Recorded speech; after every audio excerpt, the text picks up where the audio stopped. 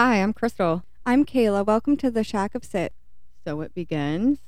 We're finally here. I hope all of you are excited to start this next adventure with us. First, I just wanted to give a huge thanks to all of you that believed in us and helped us, encouraged us to do this. If it weren't for Carrie and Ginger, you know who you are. Those of you on TikTok, this would all still just be a thought. I feel like starting this podcast is going to make it to where you can really capture our personalities and just make it more personal. Yeah, we wanted to start the podcast to let others know that they're not alone in their addiction, their recovery, their childhood trauma, setting boundaries, and other life lessons. We hope you'll join our journey and in the future have some interviews with others and get their perspectives.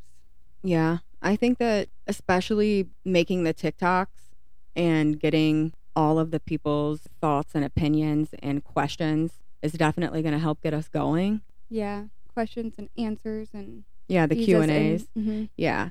And I mean, as of right now, we're just kind of shack of sitting in our house. Hopefully one day we have a studio. You know, I would hate to bring Drew Barrymore in here. Dream big. But I see this going well. We hope that you guys enjoy what we have in store for the future.